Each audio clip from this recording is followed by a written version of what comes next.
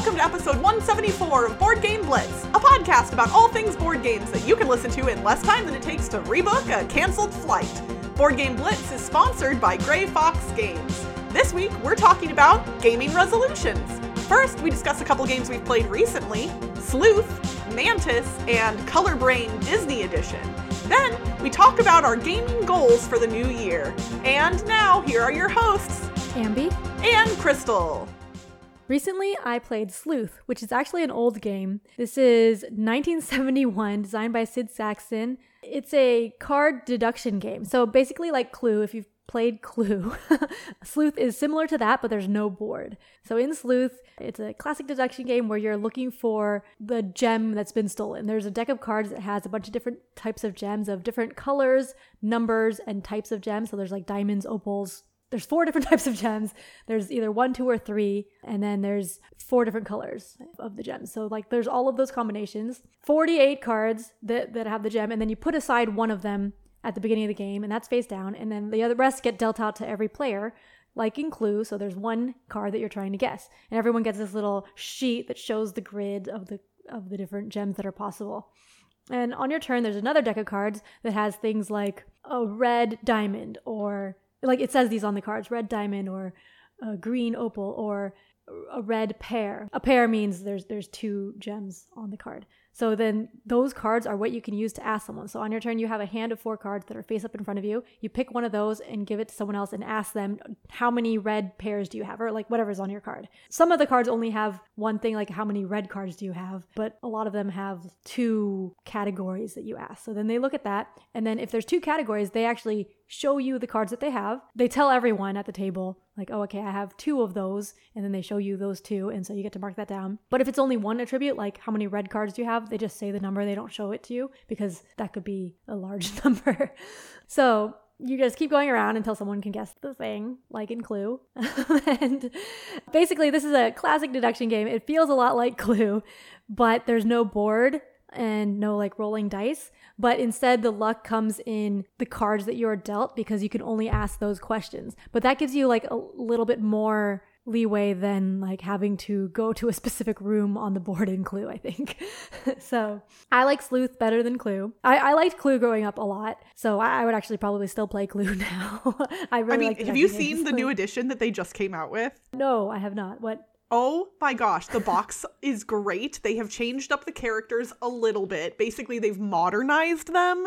So, like, there isn't a maid anymore, for instance. Like, it's definitely a little more diverse and gender friendly than the original Clue was. I haven't looked to see if there are any new rules or rule changes, but based on just the thematic and character updates alone, I am really excited about it. I think it looks really neat, and I think it'll be a great way for kids to get into a classic game without maybe some of the, more sexist tropes that were in the original, which, we all loved Clue. I loved Clue, but it is nice to see it modernized. That's cool. Yeah, but I like Sleuth better.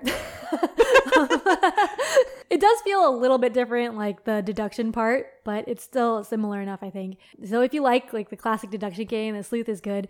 It plays technically 3 to 7 players. Most recently, I played it 3 players, but I've had this for a while, and I played it once at 7 players. Never gonna play it again at 7 players because it takes so long at 7 players because you're just asking one person a question on your turn, and then each person only has a few cards. So like it takes so long to get information, and then like everyone was getting information wrong because like you're trying to mark down all the notes and stuff. So it's better at like 3 or 4 players probably.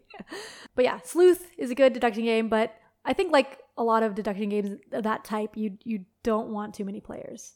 I recently had a game day with some of my friends here in Vegas, and I had purchased a copy of a game that was taught to me a few months ago called Mantis, and so I bought my own copy and taught it to my friends. Mantis is published by Exploding Kittens, designed by Ken Gruhl and Jeremy Posner, and the art is by Matthew Inman. And if you are a fan of the website The Oatmeal, you are likely familiar with Matthew Inman and his work. His webcomic comics are pretty famous at this point. Even if you don't know what the oatmeal is, chances are you've seen comics from the oatmeal if you've been on the internet. And Exploding Kittens was the first board game that his company published, and then they turned that basically into a company. So Exploding Kittens is now both a game and a company, and they've published a bunch of other games like Throw Throw Burrito and Poetry for Neanderthals.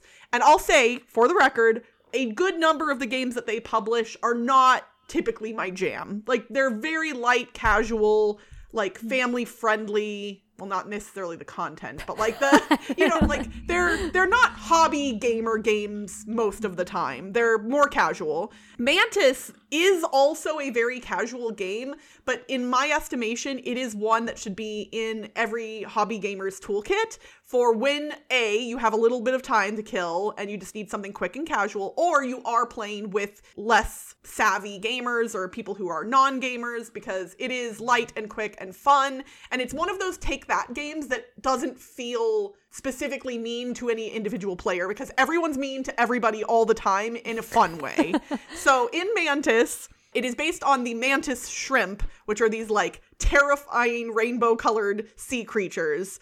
Google mantis shrimp and you will have your mind blown. But all of the cards have a different color of mantis shrimp on the front. And on the back of the card, it will indicate 3 different colors. And there are also icons related to the colors, so it's dual coded for colorblind friendliness. But the back of the card will show you 3 colors. One of those 3 colors is the color of the shrimp on the front of the card, but you don't know which.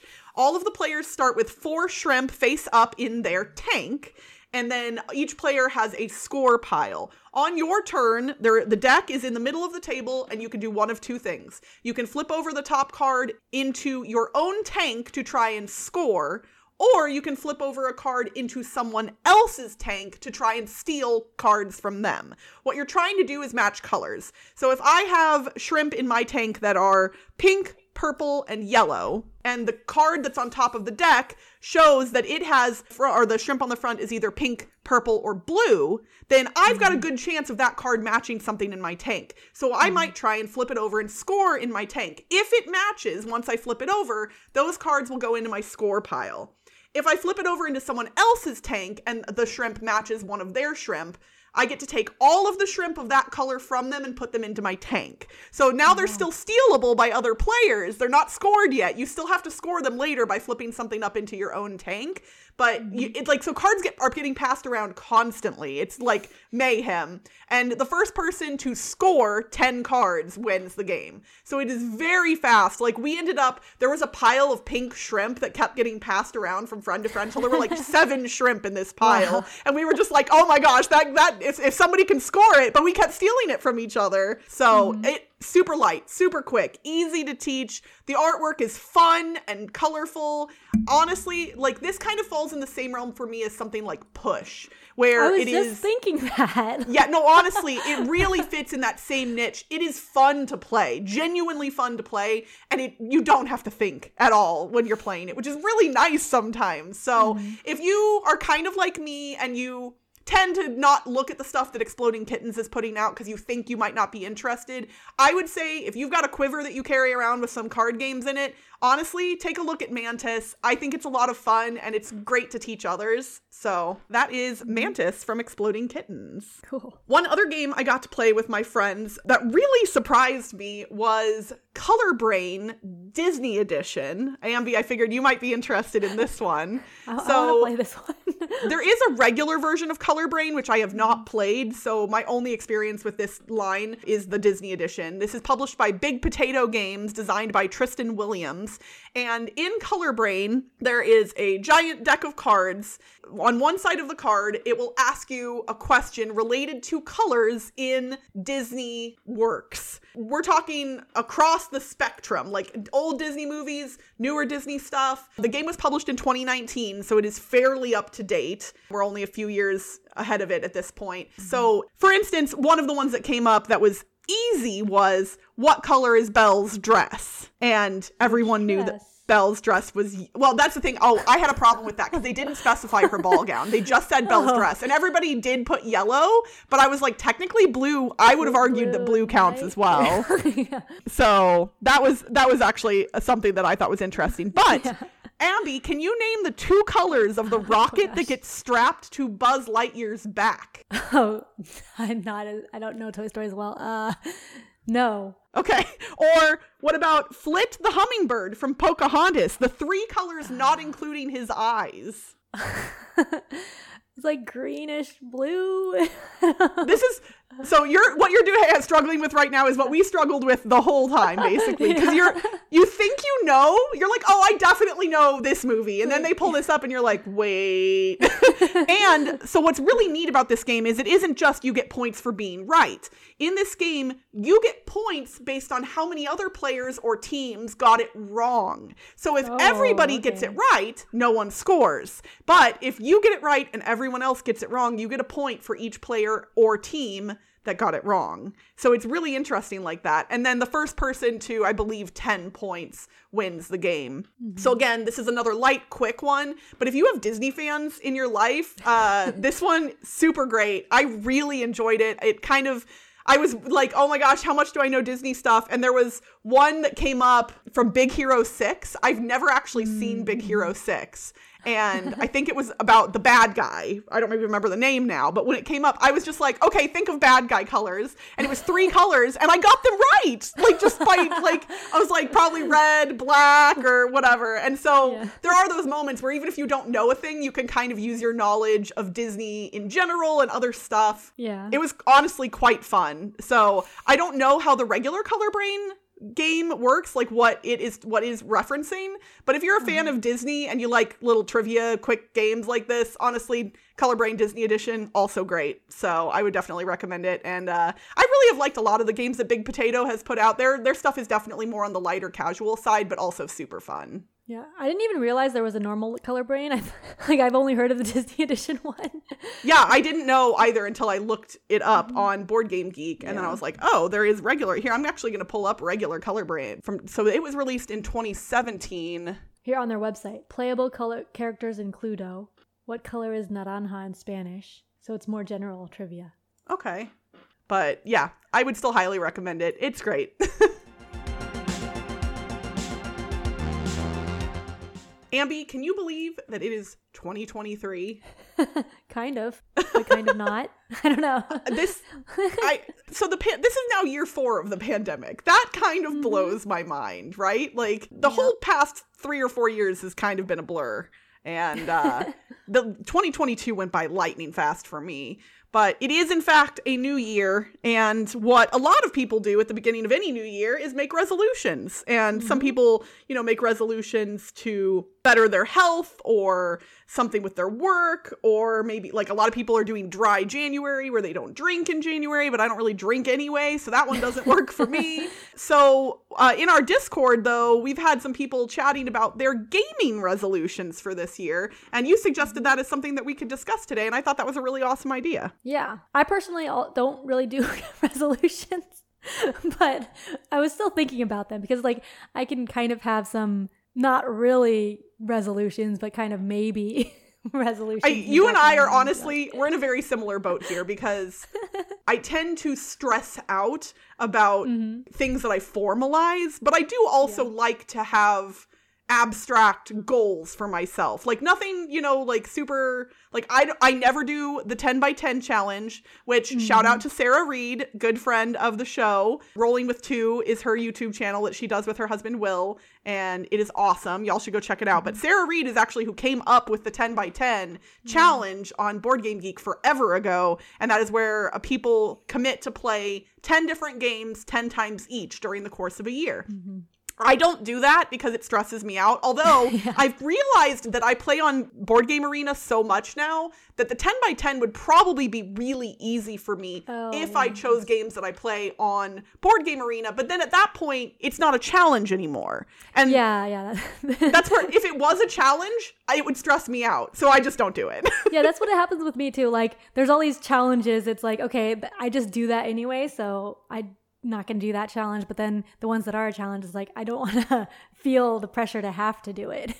Right. Like, because I think you know, I've heard people even do like 1 by 100 where they play one game 100 times. And I can see where that could lend itself to a really interesting deep dive into a game that you love. I also feel like it could turn into something absolutely mind-numbingly annoying because if at any point you're just like, okay, this is enough. Like I have definitely played games 100 times, but not in the same year usually. And I don't want to be forced into doing something like that. But I do kind of have some goals for myself in what it's not like I go into any given year or time frame and go, I don't know at all what I want to play. But because I kind of know what I want to play. Also for me, like the resolution, sometimes I come up with something that's like a resolution, but it's not really in January or something. Like it's like, oh, okay, because we're recording this on January 8th. So I haven't come up with anything yet, but I was thinking maybe I'll come up with some resolutions like next week or something for New Year's resolutions. I'm a little late on that. Well, it's interesting because a lot of the things that I generally want to do as a gamer can be somewhat situational. I really enjoy campaign games, legacy games, you know, larger gaming experiences. And so part of me is like, I think I want to do more of that. But if it can't be played solo, then I have to have a dedicated group. I guess that's the problem with board game resolutions. Like you need a group to play it unless it's you need other people basically in on it with you. Yeah. And if they're not, then like you had an issue at one point where you were playing a legacy game and the people you were playing with like kind of got disinterested, right? Is that right? Am I remembering this correctly? We're still in the middle of Pandemic Legacy Season 2. But I think the 1 year we tried to do our 10 by 10 challenge, we picked games, but one of the games was one that our friend owned. So like we played 8 of those, but then like our friend didn't want to play it anymore. So we didn't get to 10. Right. So, which I should give a disclaimer right now, both for ourselves and for anyone listening to this. Give yourself grace. Like if you would like to set goals for yourself, whether it's related to gaming or otherwise, be kind to yourself. The world is not going to stop spinning if you do not play a game 10 times in a year. So please feel free to set goals for yourself if you so choose, but, you know, don't stress about it or try not to. I am a person who stresses about everything, so this is coming from a place of lots of knowledge and love on my part. Just, So for me, like story-based campaign games, legacy games, things like that. Like I still haven't played Clank Legacy, and I desperately want to play that one. I know Greg listens to the podcast, so Greg, I know that you want to play legacy games too. Maybe we can make Clank Legacy happen. I'm just saying. And then I just in the mail got Artisans of Splendid Vale, and I am so excited about that. But I think I'm going to be playing that with Dan. So that will be dependent on, since we're currently long distance, when he can come visit. Although if he moves here soon, hopefully that'll make that easier. I won't lie. My boyfriend moving in with me is something I'm looking forward to for a lot of reasons, but board gaming is definitely one of them.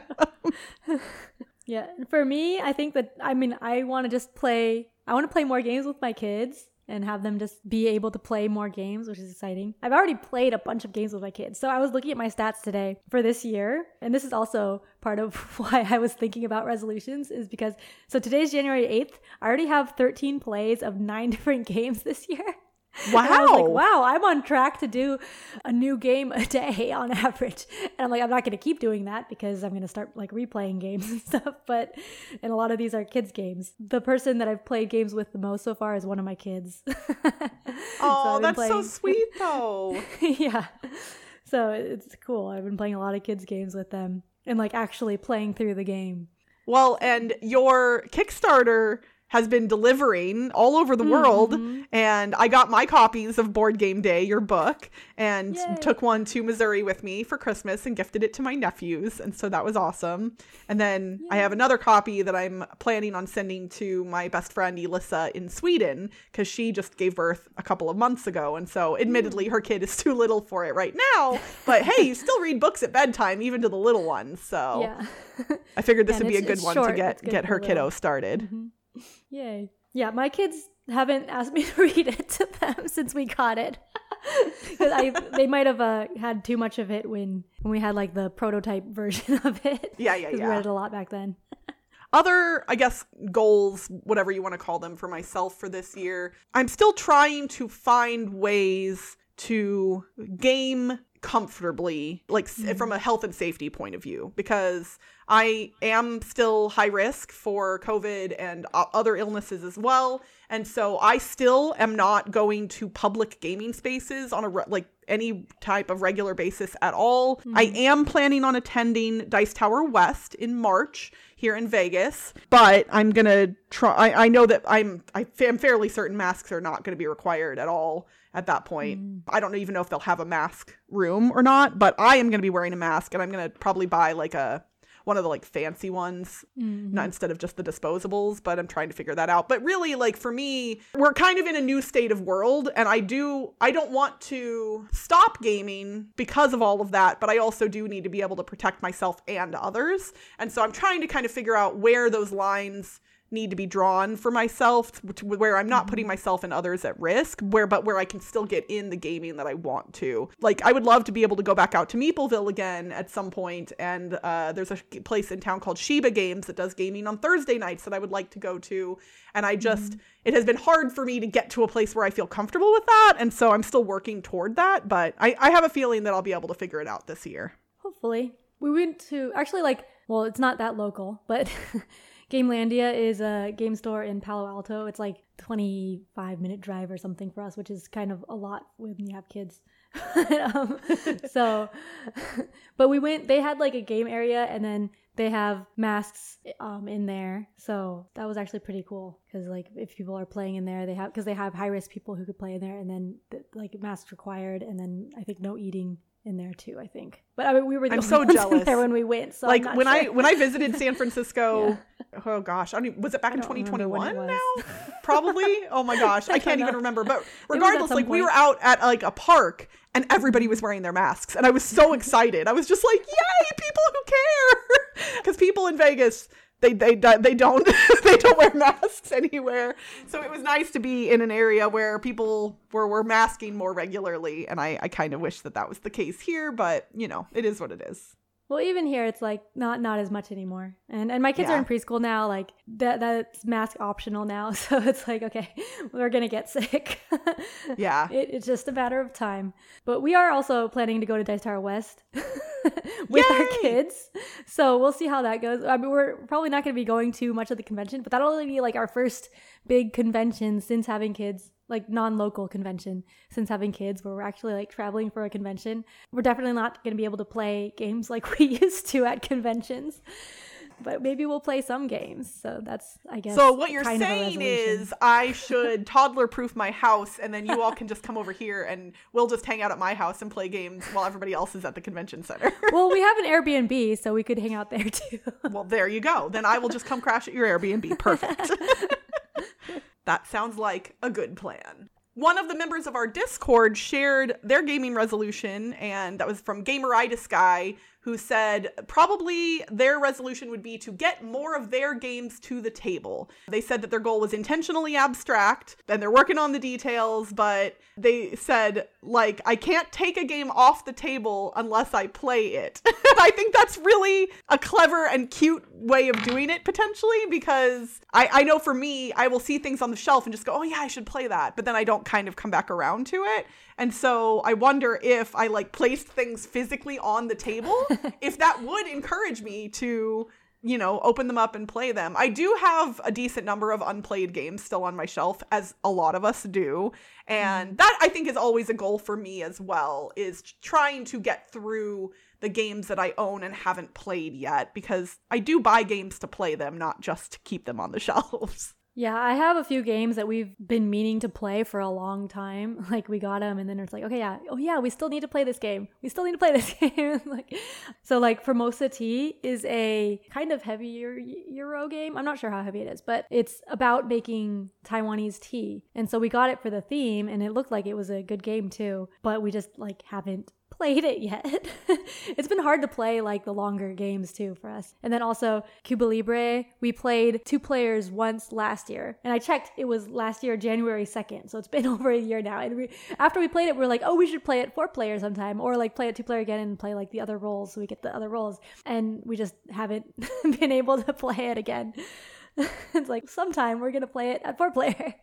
It's the best and worst problem to have as a gamer, is trying to decide whether you play a game that you've already played that you want to come back to, or whether you play that game that you haven't played yet, because it's like Schrodinger's board game, right? Like, it could be the best game ever or the worst game ever. You don't know until you've played it. So and then you end up playing neither of them.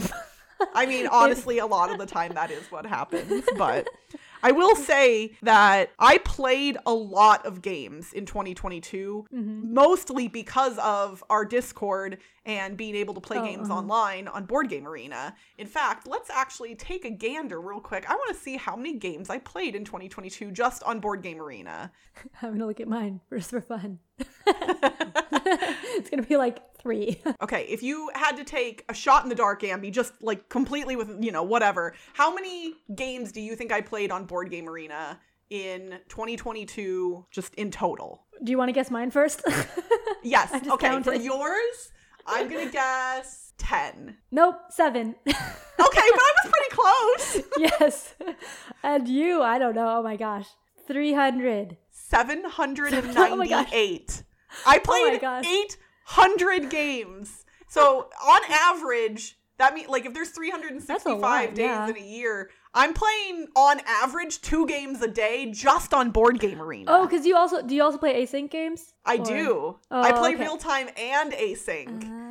Yeah, like like earlier this week, I had like 19 async tables going on Board Game Arena. Okay. That's efficiency right there. I tweeted, and for the record, I'm going to say this on the podcast too. If anybody out there is like, I don't have anybody to play games with online, and I would really like to, you can invite me to a game on Board Game Arena. My username is DaboGirl, DABOGIRL. You can invite me to a table, and I would be happy to play a game with you. Please look at my profile and see what games I know, because that might make it easier. Although, I will admit, I'll give a shout out to Mimi, who is on Board Game Arena and saw my tweet about this and invited me to play a game that I had never played before called Almondi, which apparently is hard to get in the United States. But it's a tile laying game, and I didn't quite understand what was happening through most of it. But now that I've played it once, I'm like, I kind of like this, and I want to play it again. So if you want to invite me to a game that I don't know and kick my butt at it, I guess you can do that too. But I honestly, it's been really neat to be able to play games online. And I know, people like you, and there are others who don't enjoy playing board games on the computer or digitally at all, but I've really enjoyed it quite a bit. So yeah, if anybody out there needs a game companion on Board Game Arena, hit me up. Yeah, that's cool. I remembered another kind of resolution, not really resolution, that I thought of, is that I want to go back or get back into doing a little bit more print and play. So I had kind of burned out on learning new print and play games because I was doing a bunch of those, streaming them and then making videos on them and learning new ones all the time. So it was tiring, like printing out, assembling them, and learning rules to new games every week. So I took a break for a while, but I do have more that I want to play, and I found some that are like children's print and play games. Oh, yay! So there's one called Co-op Train Game. Like, that's the name of it. It's for 4-year-olds, I think. Or like the community says 4 to 6 years old. So I might want to try printing that out because my kids like trains. Oh, that's such a cute idea. I love it. It's funny, I'm not against the idea of print and play games, but I don't have a printer. So yeah, my printer isn't really working well anymore, so I kind of want to get a new one. But I listened to a podcast at one point about why printers feel so outdated tech-wise compared to like other things like video games, computers, whatever. Like printers haven't like advanced in the same ways that other technology have because of the physical pieces and parts, like the ability to move paper through a machine and put things on it.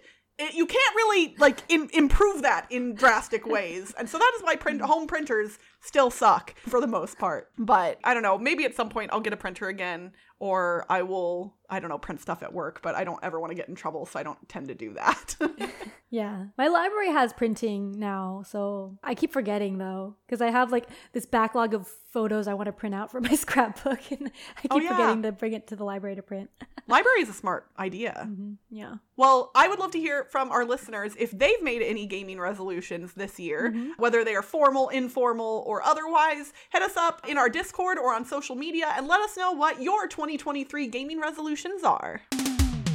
And that's it for this week's Board Game Blitz. Visit our website, boardgameblitz.com, for more content and links. This episode was sponsored by Grey Fox Games. My favorite game from Grey Fox is Deception, Murder in Hong Kong. Crystal, what's yours? My favorite game from Grey Fox is Champions of Midgard with the Dark Mountain and Valhalla expansions. That's 3 games. But you can get all of those at greyfoxgames.com. Join the Blitzkrieg community on Discord for game nights, discussions, and more by following the link in the show notes. Support the show by leaving us a rating and review on iTunes or Spotify. And this is the part where we would usually plug our Patreon page, but we've got something new and exciting coming soon, so stay tuned for more info in our next episode. Our theme song was composed by Andrew Morrow. Technical support provided by Toby Mao. Until next time, games lift us up and give us fun. Bye, everyone! Bye!